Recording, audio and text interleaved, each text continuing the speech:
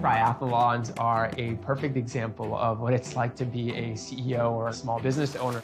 It's not about being exceptional in any one area. It's not about being the expert in finance or the expert in sales or operations. You need to just be slightly above average in all of those different areas and ask the right strategic and intentional questions that are going to generate the right outcome. It's like a constant learning and growing opportunity.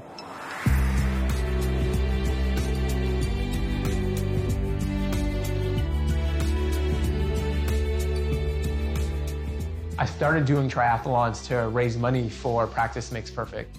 Practice Makes Perfect is an educational organization that partners with K-12 schools to help students close that achievement or opportunity gap. One of the startling statistics I ran across said that only 10% of first-generation college students graduated over 6 years. It was the kids I grew up with, it was my siblings, and it was my story. That lack of justice really fueled my desire to want to give back and do something for my own community.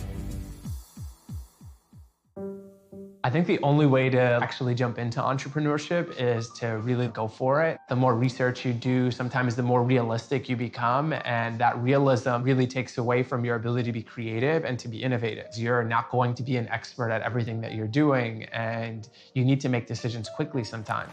And that in and of itself is a risk. But I also think that is what ultimately leads to the bigger rewards. Right at about the halfway point of my journey were the areas where I made the biggest mistakes. Over-projecting, spending money before we made it. At our peak, I maybe had $1.7 million in debt to my name. In the process, almost nearly bankrupted the company. Instead of stopping, I said, I need to double down. In that moment, I think I was just confident that I would learn fast enough from all of these mistakes and I'd have an opportunity to build the right way.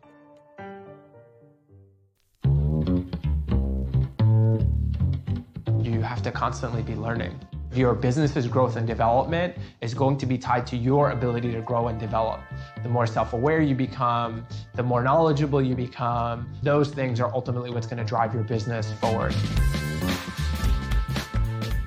I genuinely believed that I was the one supposed to be doing the work that I was doing, and I think when you have that much conviction in what you're doing, no is not an answer.